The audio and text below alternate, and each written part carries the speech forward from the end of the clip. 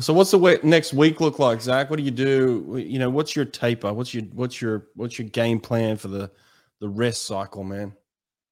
Uh, for me, it's actually a lot different than what it has been. I usually have maybe 2.5 weeks or 3 weeks of taper, but that was when I was kind of focusing more on the 200 freestyle.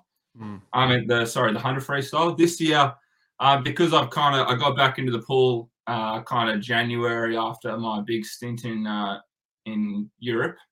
I'm kind of starting a little bit later than what I normally would, but no, I'm just trying to trust the process. And my main mantle this year is just if it'll be, it'll be. So yeah, doing everything the coach says.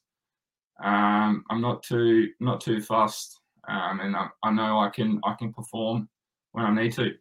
And you're saving it for the big competitions. And I'm saving it for the big competitions. That's when you'll get the big boy taper. That's when I'll get the big boy taper.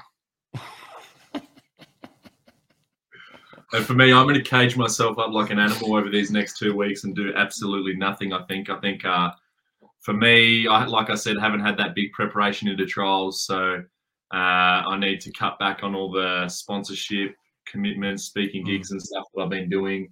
Cut the friends out for a little bit and lock myself away in the room so that by the time I rock out at trials for that 100 fly final on day one, I'm full of energy, testosterone, and that's what's going to be able to carry me over the line rather than my big,